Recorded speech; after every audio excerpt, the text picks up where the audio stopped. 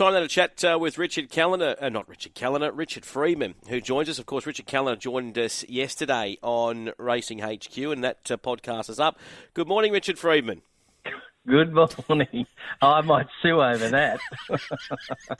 As soon as I said it, I thought, oh, dear, oh, dear. No. Dear, oh, dear.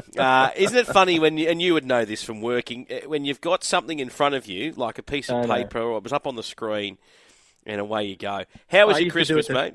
Oh, yeah, happy Christmas to you too, Dave. I used to do it to TK all the time when I worked on the breakfast show there. I used to put something in front of him, and then he couldn't get it out of his head, and he'd make a mistake and blame me.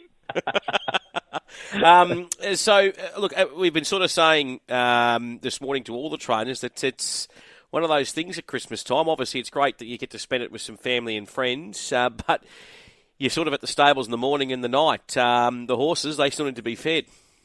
Exactly. Look, Christmas time is, always a testing time for anyone involved in the horse business or anyone in the livestock business, really, that, where livestock have got to be looked after all over the Christmas period. You just can't neglect them. They don't know it's Christmas and they deserve to be looked after. So, it is testing.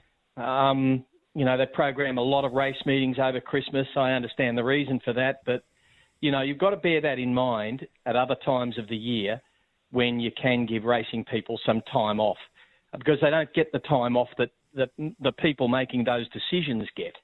But it doesn't seem to matter to them.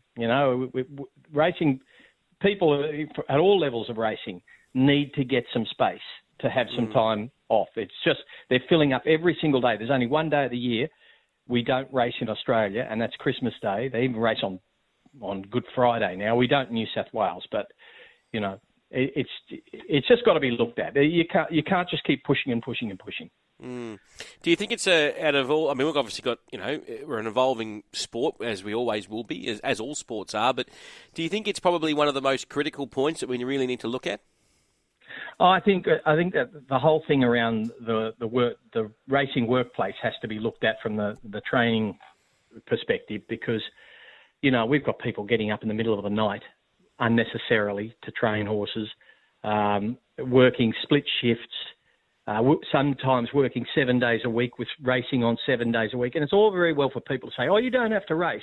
Well, that's not how it works. The reality is your owners expect you to race where the horse needs to go. And if that happens to be on a Sunday, well, that's a Sunday. So, it's in an aspect that has to be borne in mind when people are making decisions, because their experience of racing is not necessarily the same as everybody else's. Interesting point, and something that we needed to keep discussing. What about looking ahead to Saturday first before we touch on today? I know you've got a couple of runners up in Queensland. Very impressed with this Fashion Legend and what he did last time out at Eagle Farm. Yeah, he's a nice horse in the making, Fashion Legend. He seems to have improved since his win up there at Eagle Farm, where he beat older horses and he ran some pretty good late sectionals in that race. So, we think he's a nice horse in the making. He's probably still 6 to 12 months away from what he'll be. He's not fully developed physically or mentally yet, but he's on his way. He finds a nice race in that Baroga. I haven't seen the acceptances. I don't think have closed yet. They close in a minute or two up there in Queensland, I think. So we don't know what the field is, but just looking at the weights and nominations, it looks a race that he could be very competitive in. All right, we go to another one, to One Diva, who I saw Brian Smith chatting, I think it was with Bernie yesterday on the socials, but he's been impressed and no doubt he's given some good reports to you guys. She's just knocking on the door, isn't she? Well, he knows her very well. She spends as much time with him in Queensland as she spends with us in Sydney. And he knows that mare very well. And she never runs a bad race in that mare's grade, stakes grade. When the track's firm, she really never runs a bad race. And sometimes the weight beats her, sometimes a barrier draw will beat her, but she's never far away. If she gets those two things in her favour, she's extremely hard to beat at that level. You've got one going around today. I'm tipping Will name this, Off to Hizzle. Race 2, number 12, the Hellbent filly, who's trialled up nice.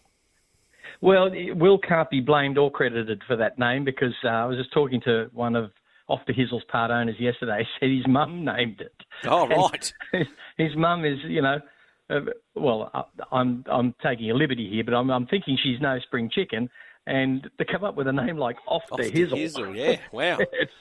Yeah. Yes. Anyway, I'm a bit surprised how short she's come up in the market. I see that she's, at $3.50 thereabouts, up to $4 or something in the marketplace.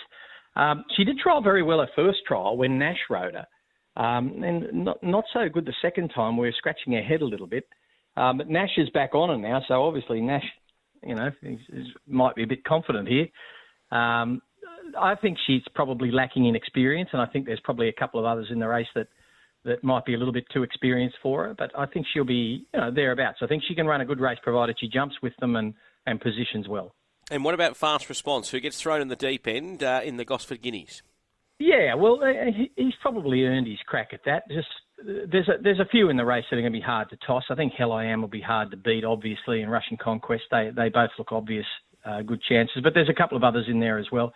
He's out into the double figure odds, but every indication that we've had with him since he last ran is that he's improved somewhat, and all the data around him at the moment says to me that he'll run a good race. Whether he's quite ready yet to beat these sort of horses at this level, well, that'll remain to be seen. And it does depend what happens from the gate. I mean, he drew barrier 7, but there's a couple came out inside him, so he's into barrier 5. If he can find the 1-1 or thereabouts, and get some cover, I think he'll run on well. Yeah, okay. The horse of Gerald's that beat him last start, Banana Queen, they've got a big opinion of her, don't they?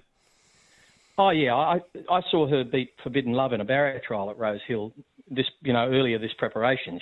She's I think, a fairly underrated horse and will go right through to Saturday Metro grade.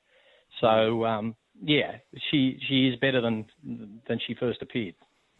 Great to talk to you, Richard. Richard Freedman. And I'll see you a little bit later on up at Gosford, mate. Good as gold.